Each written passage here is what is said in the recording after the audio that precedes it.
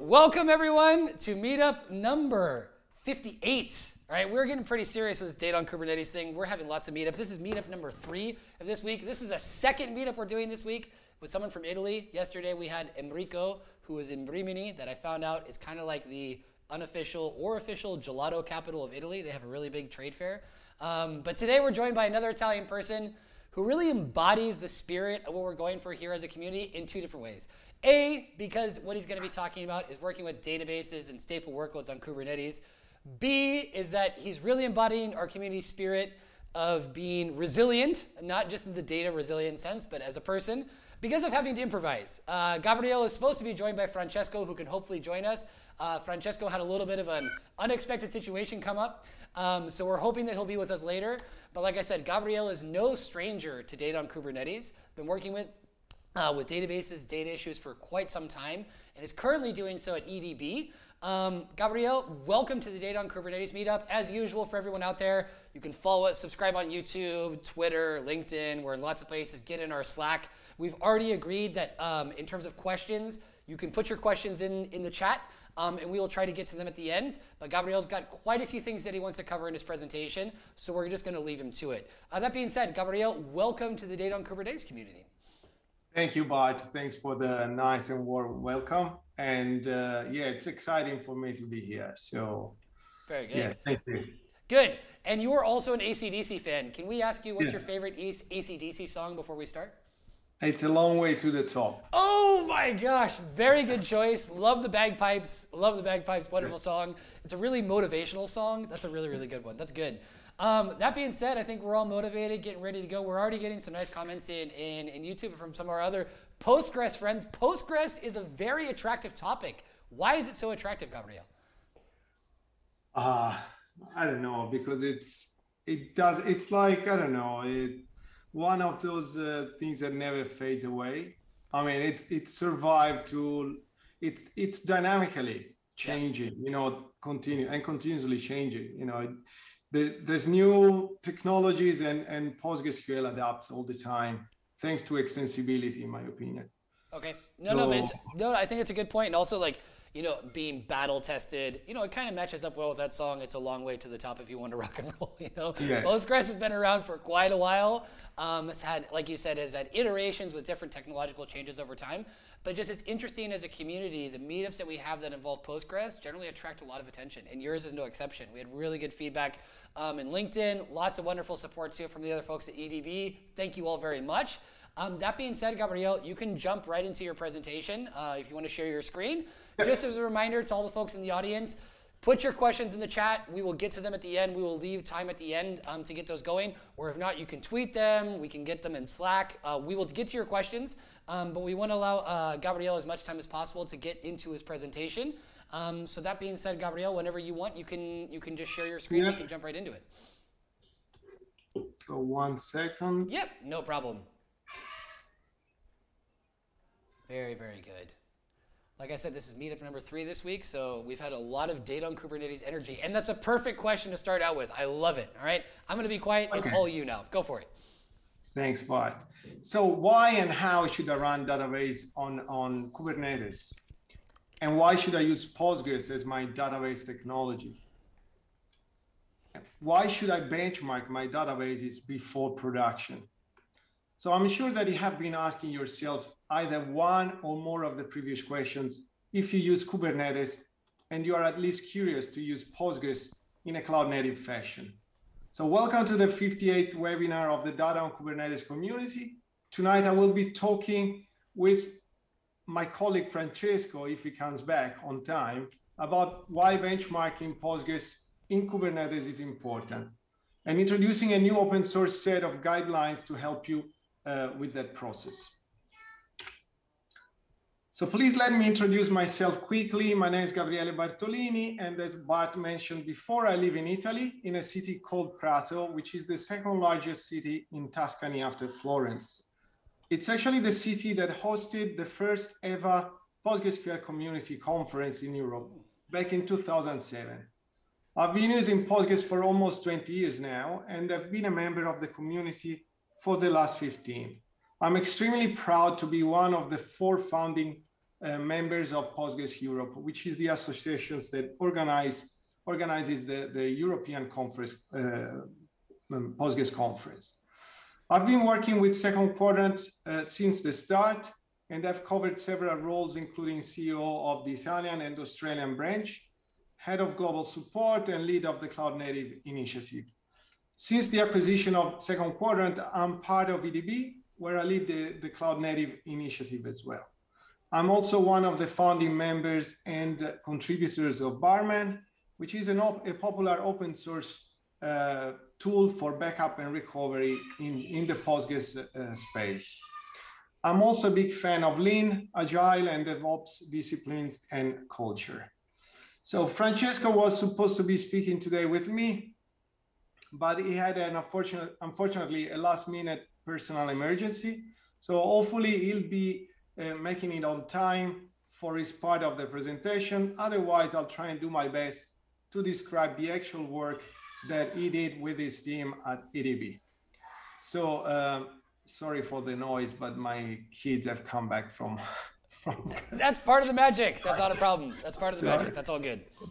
Francesco started to work in my team at Second Quadrant in 2013, and is an expert in several areas: Postgres, especially business continuity and monitoring, infrastructure and automation. And over the years, he's contributed to the growth of Second Quadrant automated testing posture, from the setup of CI/CD pipelines to all sort of test writing, from unit tests to acceptance tests, smoke tests, and so on. So always interested in containers technologies, become a very skilled engineer in Kubernetes with over 15 years of experience in Kubernetes. Hey, I'm just kidding. 15 years in Kubernetes. I see it sometimes in our CV. So in his spare time, Francesco is a karate instructor. So that's why we call him our sensei. I'm a big Cobra Kai fan, by the way. So here's the agenda for today's session. I'll go through the why questions that I asked at the start of the presentation. Then I'll try and present the context in which our initiatives took place. I'll try and provide my view on why benchmarking the storage for a database workload in Postgres is important before benchmarking the database. Then introduce our open source project called CNP Bench and share some results before the end. So let's start with the whys, which is always good in my opinion. So the first question I asked at the start of this presentation was, why and how should I run a database on Kubernetes? So one important consideration here, I don't think I should go into much detail on the benefits of using Kubernetes with this audience. Okay, I think we all know what Kubernetes is and the problems it tries to solve. But I'll try and describe my opinion, which might differ from yours, and that's fine. That's why we like to work to be active in a community. So in my opinion, one of the advantages of Kubernetes is both the culture and the ecosystem where Kubernetes developed and nourished.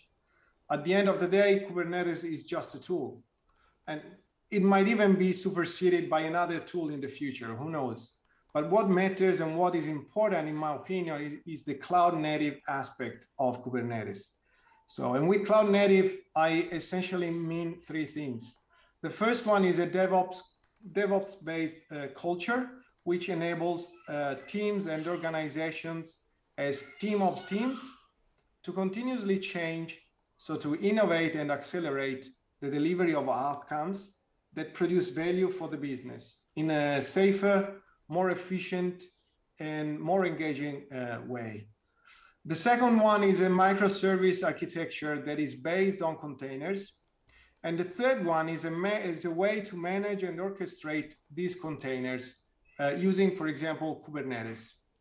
So this is not the occasion to talk specifically about DevOps, Lean, Agile, and so on, but always feel free to ping me, even in the Data on Kubernetes chat, if you want to share your experiences with me.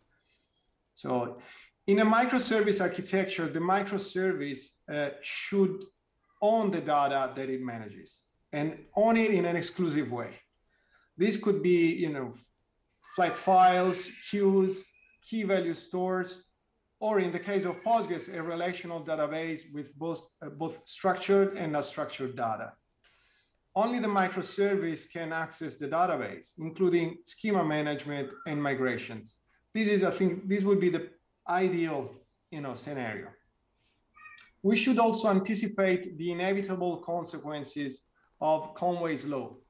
By leveraging microservices and organizing our products and systems in general, considering the boundaries of each team's cognitive load. And with cognitive load, I like to use the definition by Dan North. It's the software that fits in our head. Okay, so beyond that, as human beings, we cannot operate efficiently. Okay, so as a result, design loosely coupled microservice-based systems with clear boundaries defined by their APIs. So all of the above concepts, they all resonate with me, okay? So they are the reason why I believe that databases can logically fit well in a cloud-native environment that is based on Kubernetes, where everything is a workload, databases included, okay? So by owning the databases, applications can be, for example, easily tested in CI/CD pipelines that are designed for containers distributions and continuous delivery of software. So if you want to know more about this story, please scan the QR code to read a blog article that I recently wrote.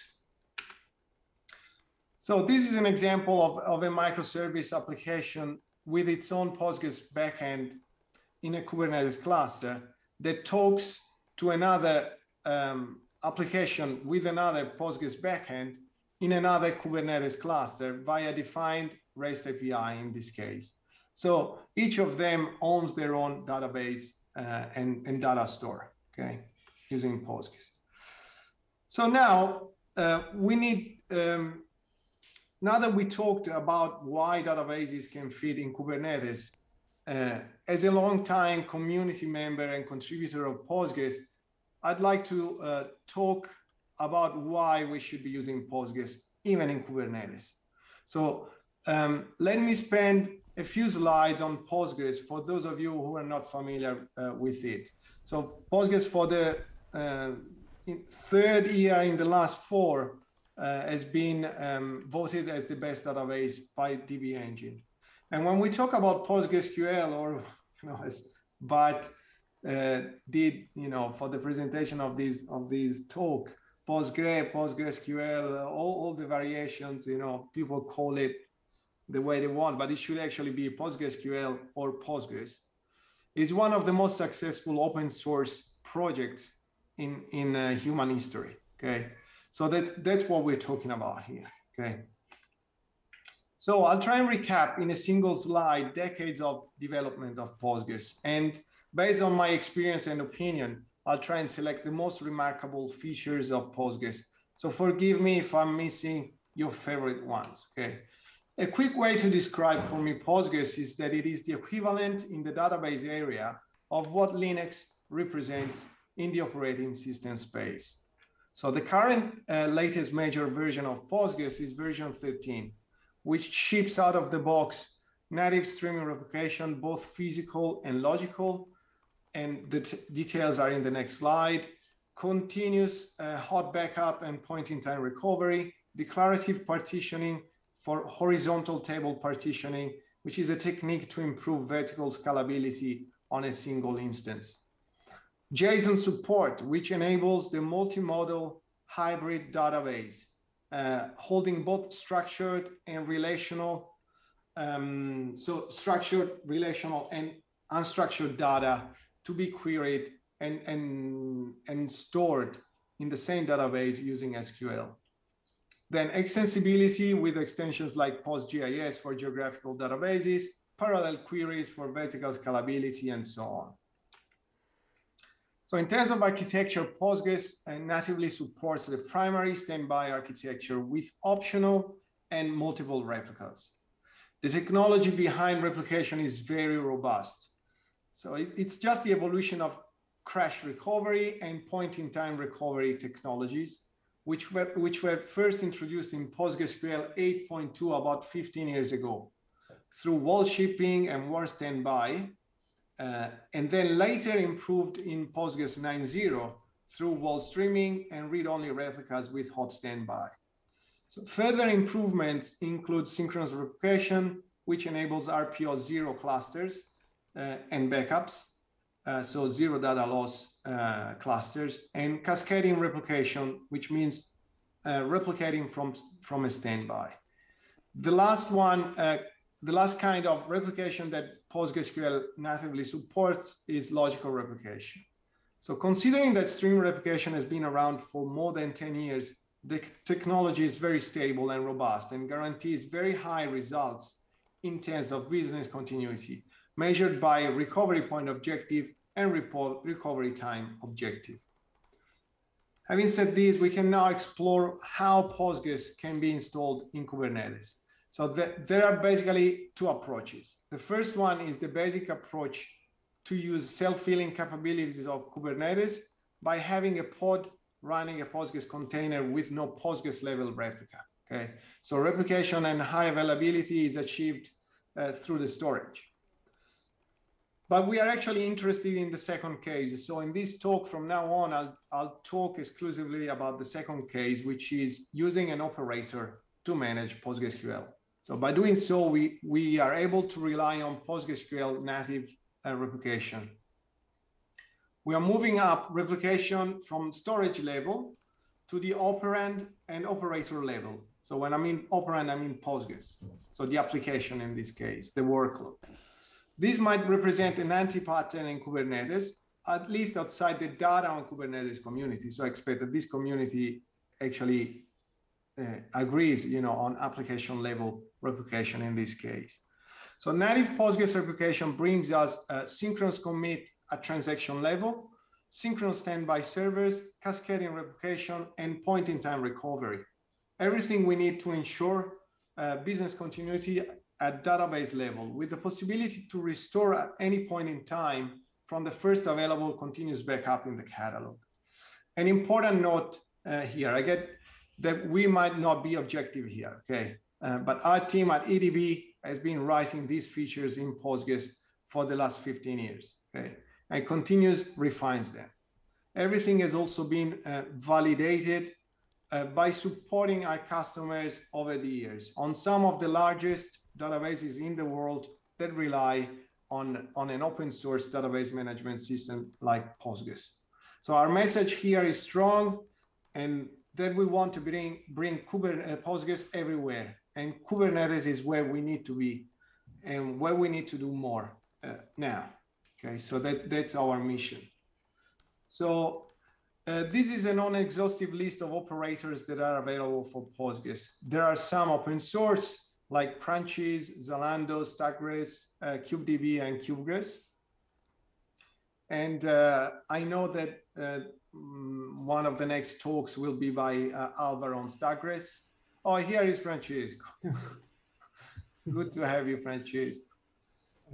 I hope you're fine. Oh, hello, Francesco. Welcome. Hi.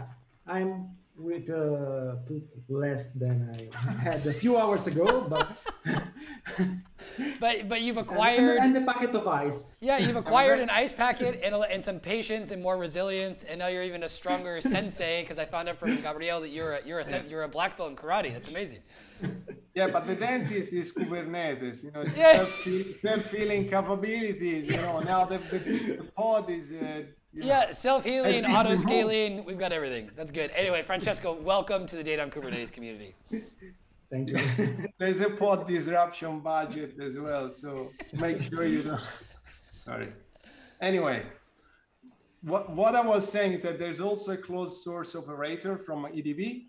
So this is the only place where I'll mention this. It's called Cloud Native Postgres, and with a 30-day implicit trial license that you can use with the open source PostgreSQL, which I remember is where EDB is a major contributor in terms of code and developers. So we actually invest a lot in the Postgres system itself. Okay.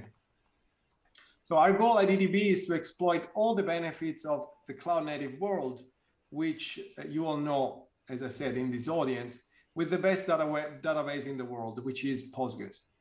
So it is important to note that to use Postgres on Kubernetes, you need a multidisciplinary team with skills on both Kubernetes and Postgres. Hence why I mentioned earlier the importance of DevOps, okay?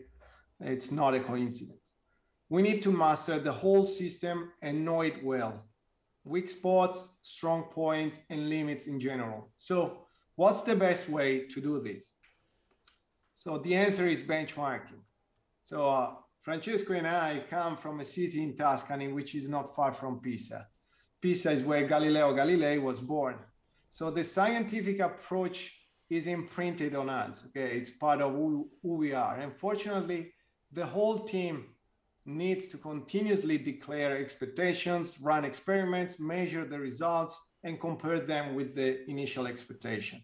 So over time, this approach has saved us several times, no matter the size of our organization, when we were small, larger, and so on, but also where the customers were, okay?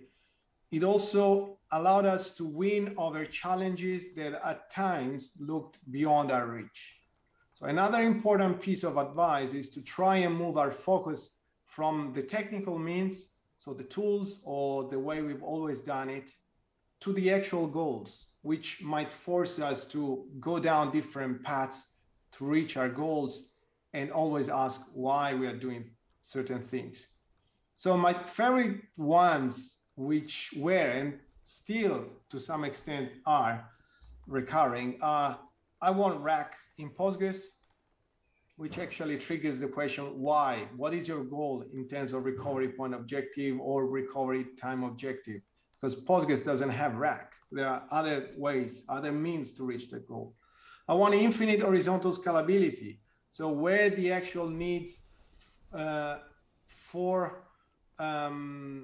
where are, for example, the actual needs for horizontal scalability in terms of transaction per second. So I want to clarify that I'm not saying this because Postgres does not natively support query and data distribution, okay? If our results of benchmarks show that the observed transaction per second don't meet our real requirements on a single primary system, that's when we should look at different options, including horizontal scalability. So data distribution across different servers, different nodes, okay? Remember that simplicity is key when business continuity is involved. Keep your system simple is a fundamental rule that we've learned over the years. So finally, let your decision be driven by numbers and measurements rather than opinions, because everyone knows it should be done that way. Remember, every context is unique. Form your own ideas and just make decisions on stable grounds based on numbers. Numbers can save you in these situations. So if you plan to use Postgres on any environment, always benchmark Postgres prior to production and preferably in a controlled environment. Benchmarking is important for capacity planning, optimization of costs.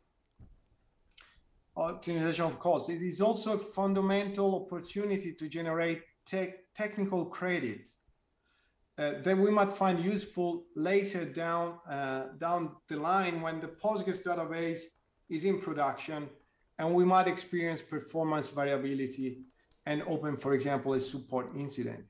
So I was in charge of the 24/7 support at Second Quadrant, and when one of our customers hit a performance issue, there were two possible situations we could find ourselves in.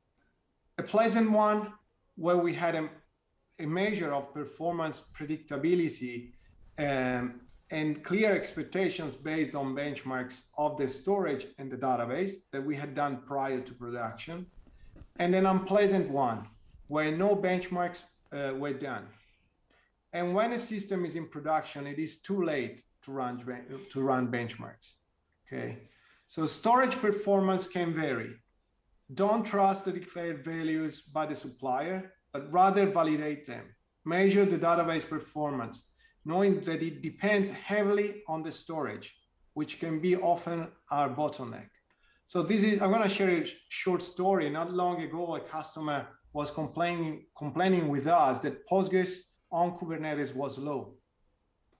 And it turned out that the underlying persistent volume throughput for sequential reads was 3 megabytes per second. Not kidding, okay, 3 megabytes per second.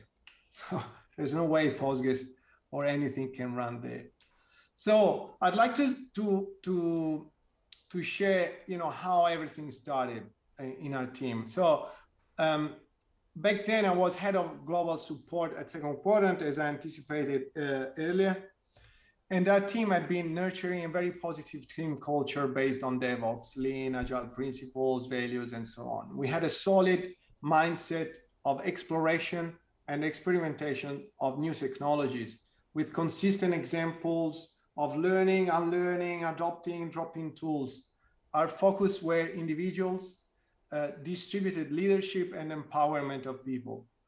In August 2019, I was asked by the CEO to devise a plan for the company to enter the Kubernetes market for Postgres.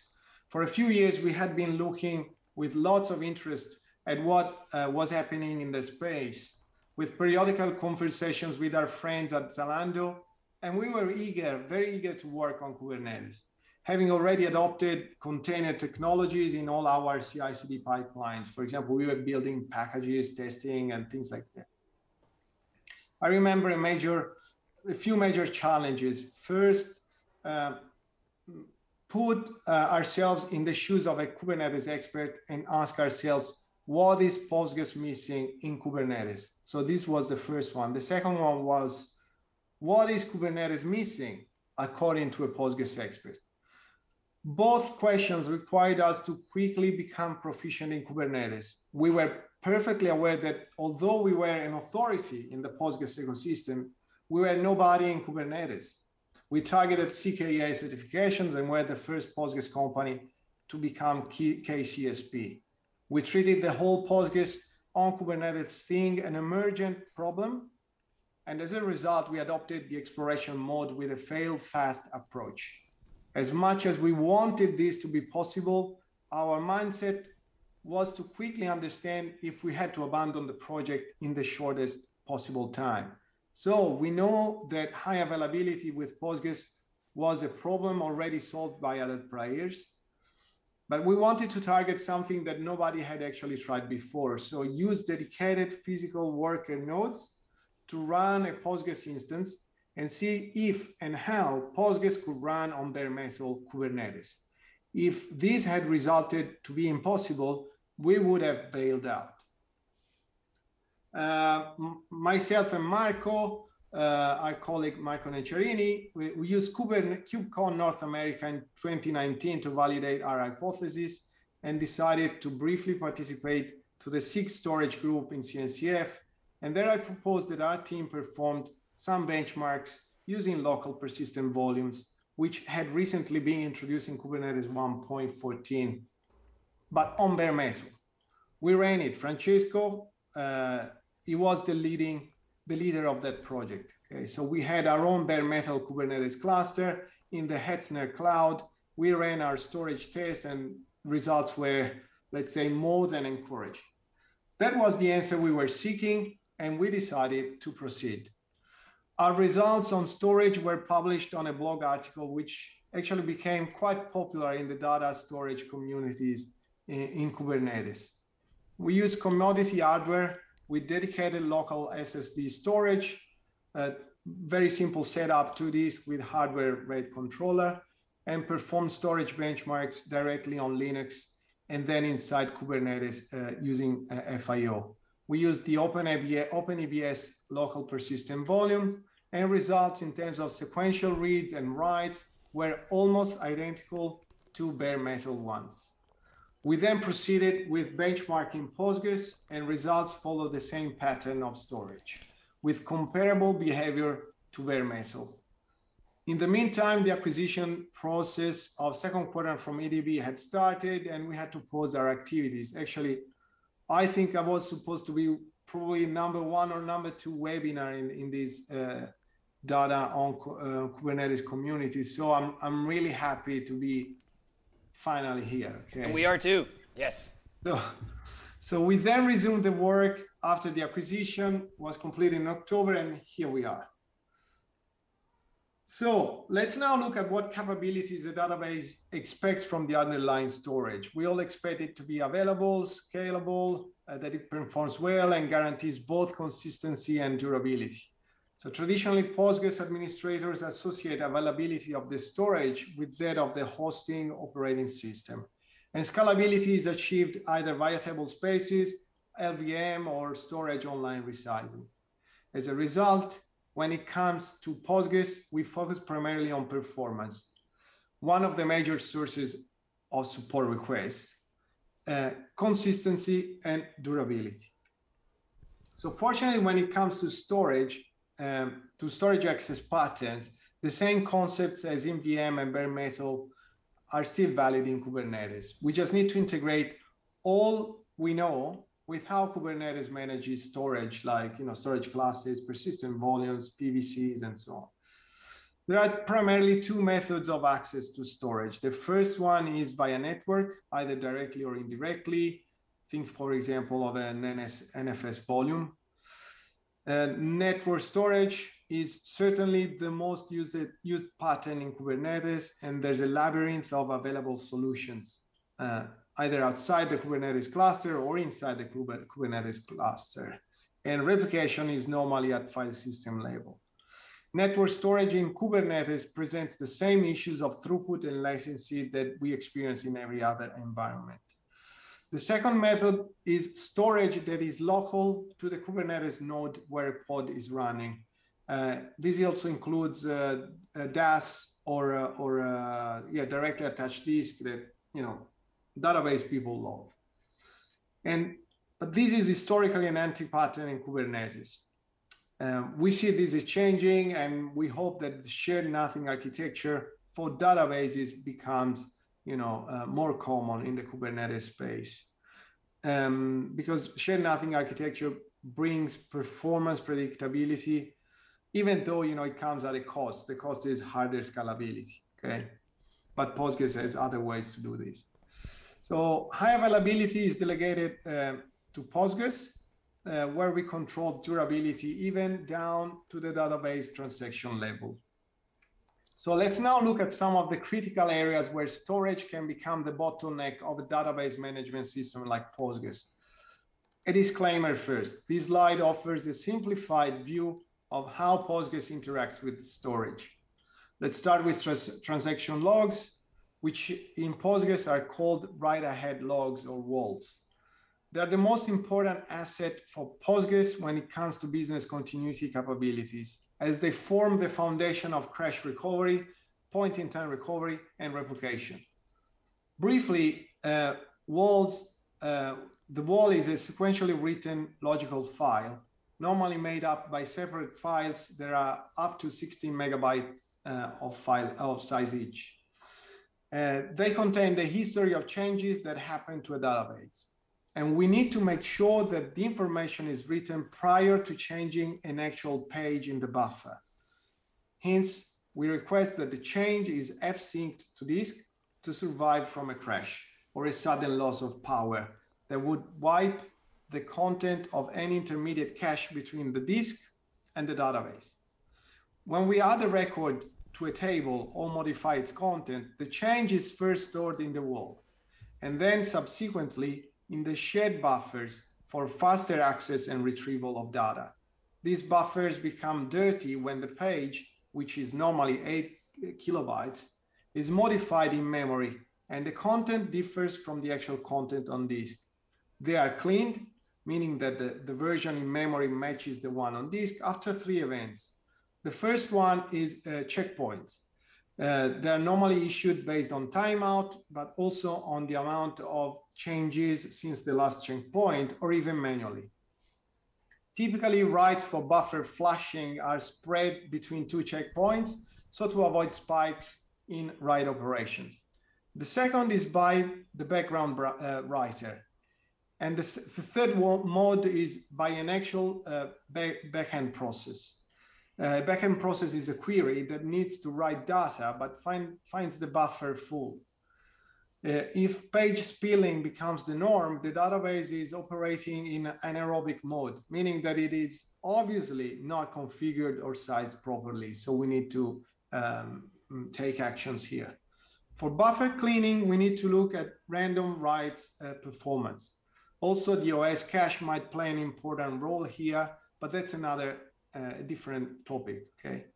Every time a page requires, as is required by a process for a query, and it is not present in the buffer, Postgres needs to fetch that page from disk. And this is valid not only for tables, but also for indexes. And in this case, random read is important.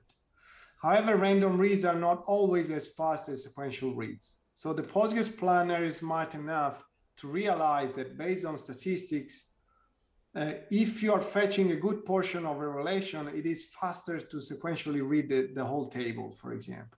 This is a common pattern in data warehouse workloads.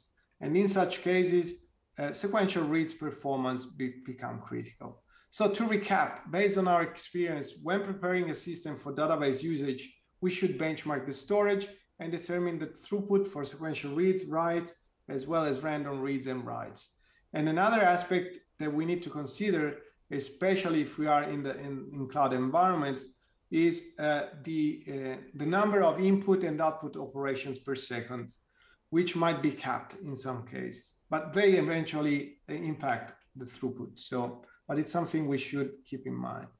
So how to measure the storage? Our solution is to use one of the most used tools for this, which is FIO. In the past, we used also Bony++, and it's an open source tool. It's highly configurable, and it's supported also on Kubernetes. And it supports several, I/O workloads, but we'll see that later. So an old saying in our team says, it goes as slow storage typically produces slow databases, unless their access pattern is primarily in memory, of course. So we've seen how to benchmark the storage. Now let's talk about the most common workloads in Postgres. So one of them is in memory. So it means that the database fits entirely in the database buffers. So it's primarily bound to CPU and memory. The most typical usage pattern is OLTP, which means that we have many small and concurrent transactions that are a mix of inserts, updates, and reads. And the third one is for BI, data warehousing, and it uses historical databases for reporting, and it's the online analytical processing. Fewer queries, more complex, and that required to read a very good portion of time series time data. So in our initiative is focused primarily on OLTP workloads where the database size is larger than the available RAM. So the database doesn't fit in memory, forcing us to rely on disk operations so that we can actually see how the storage impacts the database. And what we want to measure are transactions per second. We selected pgbench, which is the default benchmarking tool in Postgres. It's distributed with Postgres. It's got it ships a simulate a TPC-B-like workload, which is an online transactional processing workload. It's highly configurable. And so at the moment, in our initial experiments, we are using the standard queries, but we could also inject our own queries, custom queries to simulate different workloads. Also in the future, we want to add also application level testing so that we could use a pool, for example, a replica set deployment of web applications with Hey in front that generates a random web access. So now, Francesco, I leave it up to you. So do you want to share? Thank you. Yeah, maybe it will be easier for me, but I cannot share while you are sharing. Okay, so I'll stop sharing and I'll stop sharing, Francesco. Yeah. Okay, Yeah. thanks. Thank you. And this is it. Okay.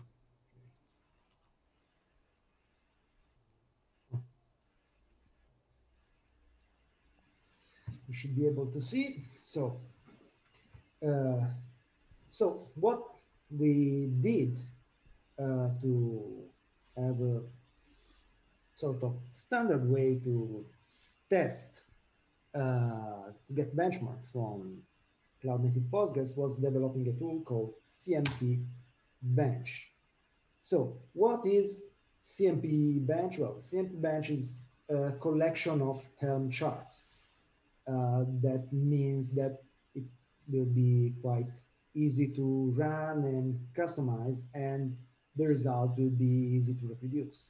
We wanted to have something that could be used in the beginning of Kubernetes journey. So someone with Postgres experience starting working on Kubernetes could easily use an Helm chart and customize it.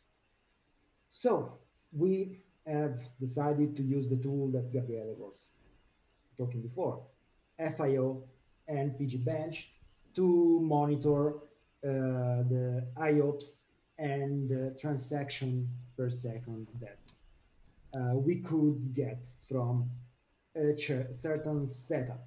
The code is available on GitHub, so if you go on github.com, interpreted CMP bench, you will be able to get the codes and test it for yourself.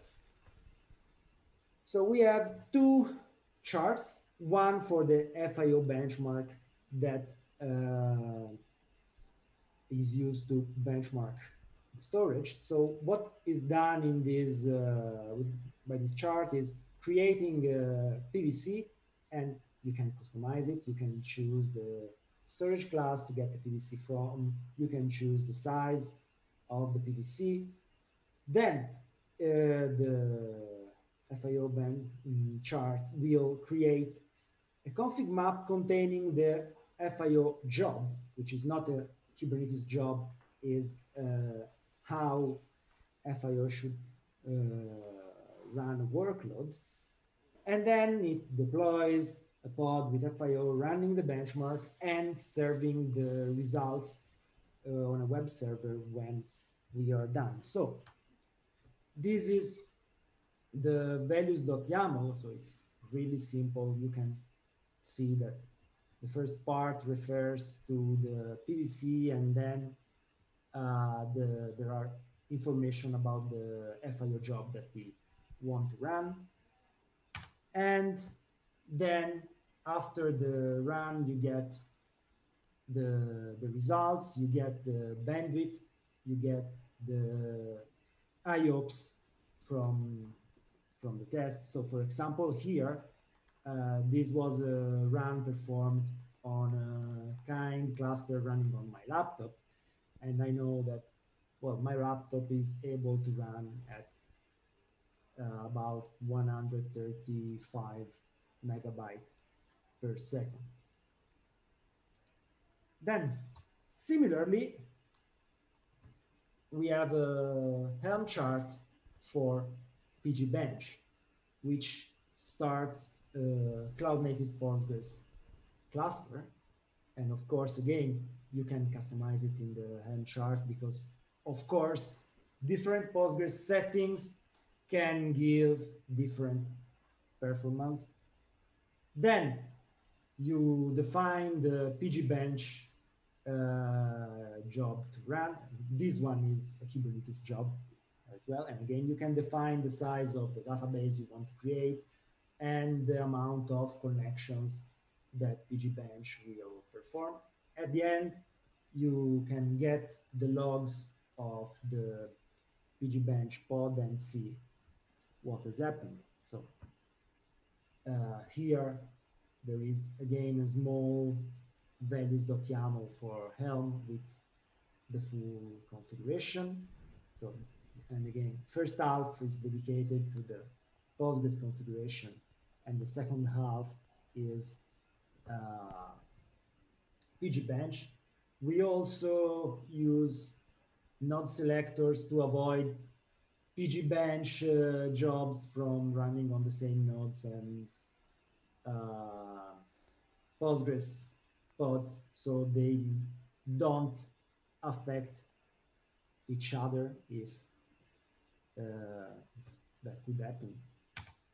And then in the end, you get the logs and you get the amount of transaction per second that you can get on the system you have run the chart on. So with this, we have decided to actually run some tests on the cloud, and we have started our tests on Azure. So we wanted to see how the network storage on Azure was performing.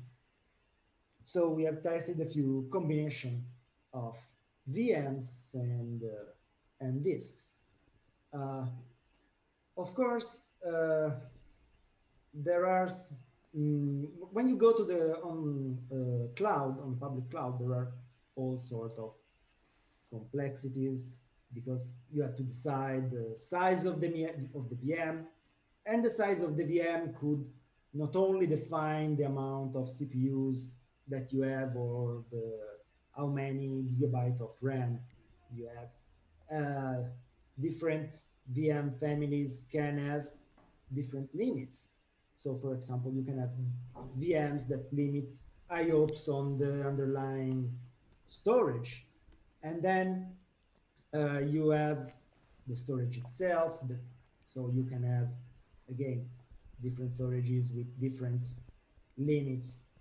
And some disks allow you to go over the limit for some short amount of time. So it's called burst. It's usually available for lower size of disks on AKS. So in the end, we have gathered a bit more result, but this one were the most complete. So we have used a standard E8 DV4 VM for this to gather these results. It has 8 CPUs, 64 gigabytes of RAM.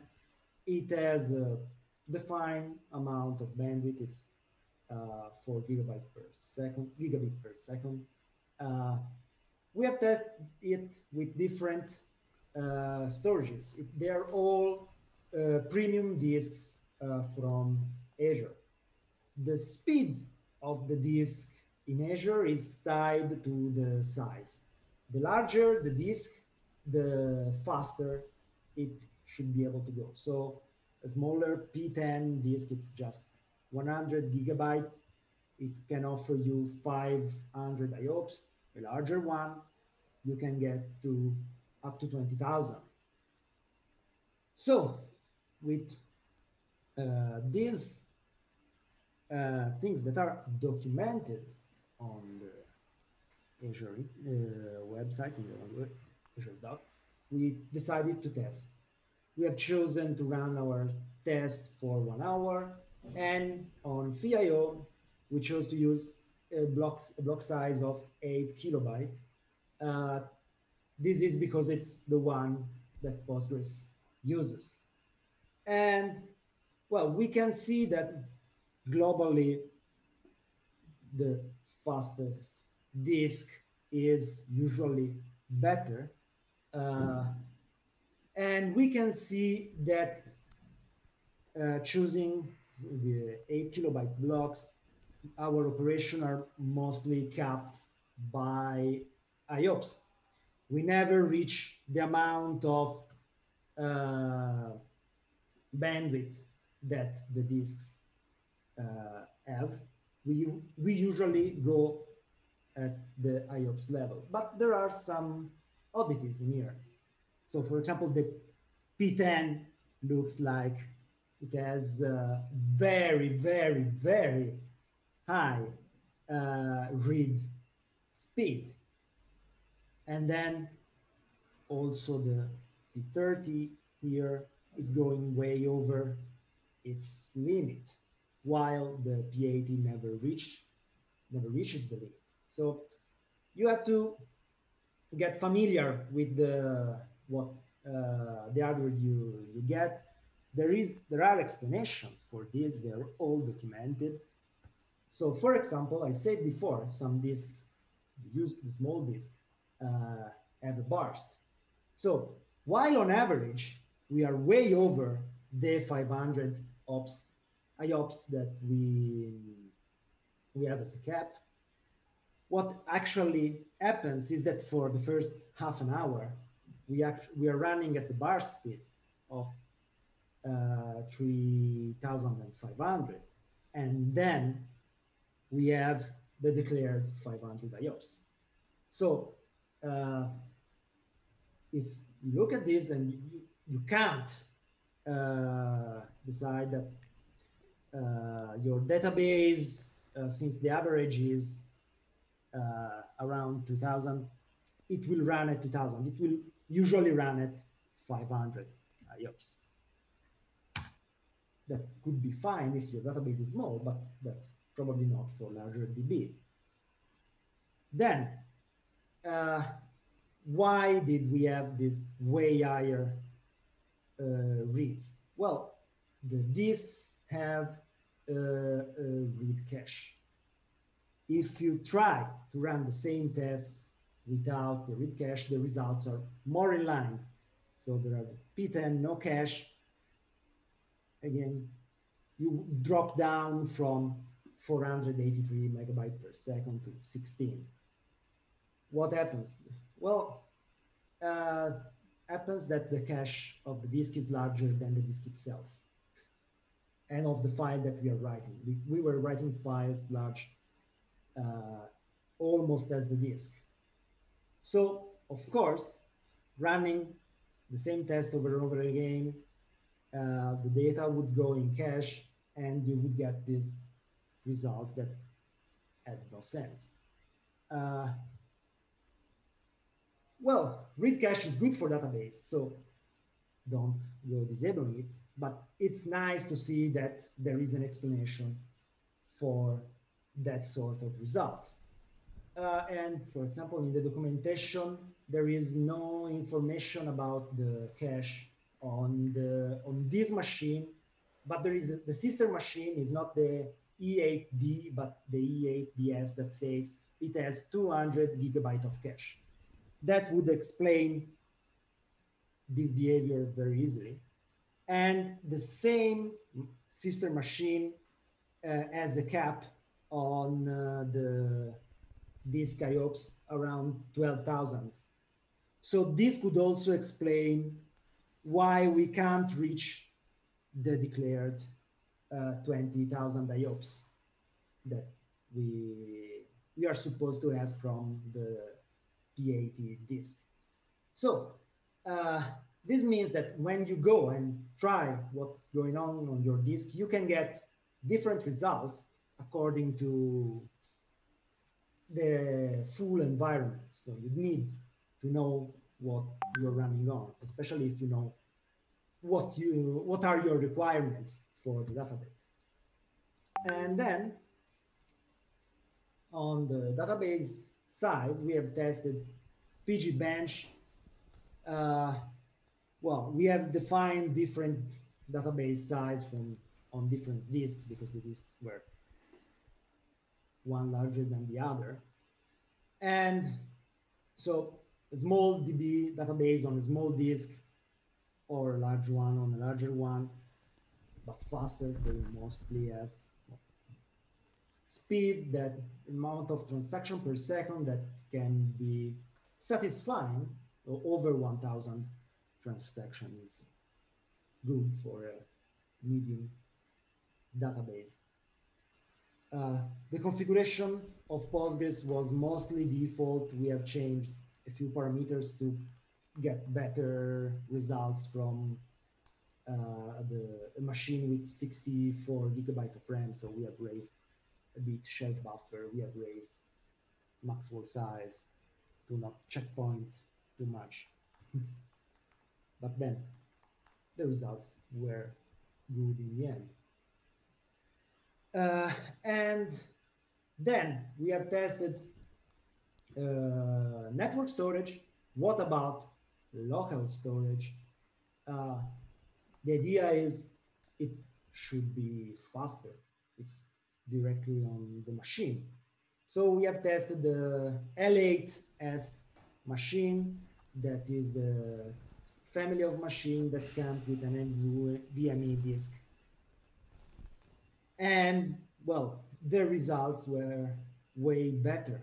Way in terms of row speed, then it's tenfold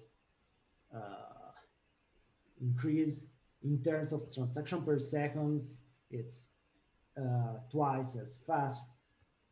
So this gets back to the initial idea that local storage for database is an interesting point. And yeah, thank you. I let Gabriele draw the conclusions, and I stop sharing. Thanks, Francesco. If you can move slide. Yeah. Okay. Thanks. I'll lead the slides. So, yeah. So thanks. I mean, this is the end of the talk. I mean, the key takeaways, these are the main three takeaways. So provide a methodology for benchmarking Postgres database in Kubernetes, an open source set of tools, and go through the reasons why Kubernetes for databases is a valid option, and Postgres is a valid option, and also why benchmarking is important. Once again, even in the QR code, there's a link to CNP Bench, which is basically announced tonight. And we hope you enjoy that. And feel free to reach out to us in the Data on Kubernetes chat and to test our software. Okay, you will hear more from us in the next weeks and months. And the last one is, before the questions, we're hiring. So if you want to work with us, please, follow that URL. So we need people to work in our team. So yeah, that's all. Bart, up to you. Yeah, I mean, just following on the hiring factor, not many people have companies where someone can lose a tooth and give a meetup afterwards. So keep that in mind. I think that should be, I think that's a pretty strong, it makes a pretty strong case that you'll be working with some very talented people that not only work with, technologies that are auto-healing, but themselves are auto-healing. So I think it's quite impressive. That being said, in terms of questions, Gabriele, I passed you some of the questions that we had, but if not, if you want to maybe just answer one, and then the others we can get to in Slack. Yeah, I think I can pick, there's one question. What considerations should we take into account when running highly available Postgres? Okay, so in my opinion, shared nothing architecture is fundamental. So shared nothing means to distribute Postgres instances across different Kubernetes nodes, possibly dedicated nodes to a single instance, and use dedicated storage to the node, which is possibly local to that node, as I explained before, for performance predictability. Okay, but availability alone is not enough. You also need disaster recovery capability for business continuity, and Postgres supports continuous backup and point-in-time recovery, which are critical for this enterprise level database context. Instances can be spread across different zones in the same Kubernetes clusters. And we are also working as EDB on the cross-cluster replication for Postgres, which is expected later this year. And briefly, there's another question about what are the advantages of using an operator over installing the database the old-fashioned way. I mean, the operator, and that depends on the operator. I can talk, about hours, for example. The container approach only provides self-healing capabilities. Then replication, high availability is all delegated to the file system level. An operator provides a higher level experience. So with native streaming replication support, for example, and this includes also synchronous replication, there's automated failovers, planned switchover, rolling updates, scaling of read operations, transparent management of TLS. I could go on, with this. So I think it's a more. I mean, Postgres is a complex application, and I think an operator is what we need when we have to manage complex applications or workloads. So thanks. We'll reply to the questions in the chat. If, I think we're running over. Yeah, it's okay. No, it's good. And anyway, we had to improvise a little bit, so it's no big deal. Gabriel, can I get you to stop sharing your screen? Or I don't know if it's you sharing your screen. That's Francesco. Okay, yeah. So Francesco. Okay, cool. Let's see, because we always have the final part of our meetups, which is quite a lot of fun. I also did post a link in YouTube for the Postgres workshop that Alvaro will be doing on the 29th of June, so you can sign up for that. It'll be a hands-on kind of affair. But anyway, we have a bit of a tradition. So talking about improvisation, as Francesco very much improvised today, I can't imagine, because for me it'd be the same thing if I had to give a talk in Spanish with a missing tooth, like having to do it in another language. Anyway, now, so we have a wonderful artist in our community, Angel, who's always present in our meetups. And so I think you can see my screen now.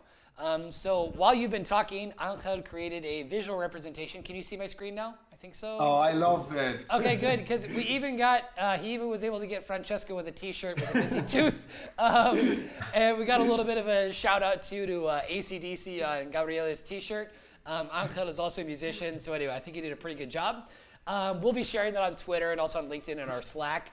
Thank you very, very much for this wonderful meetup. As once again, as Gabriel started out in the beginning, starting with why is a really important part from our community. I think that's like an additional takeaway in all of this is why are we going to do this? You're going to meet some resistance from customers that might, as you mentioned, in terms of speed or might have other difficulties or issues.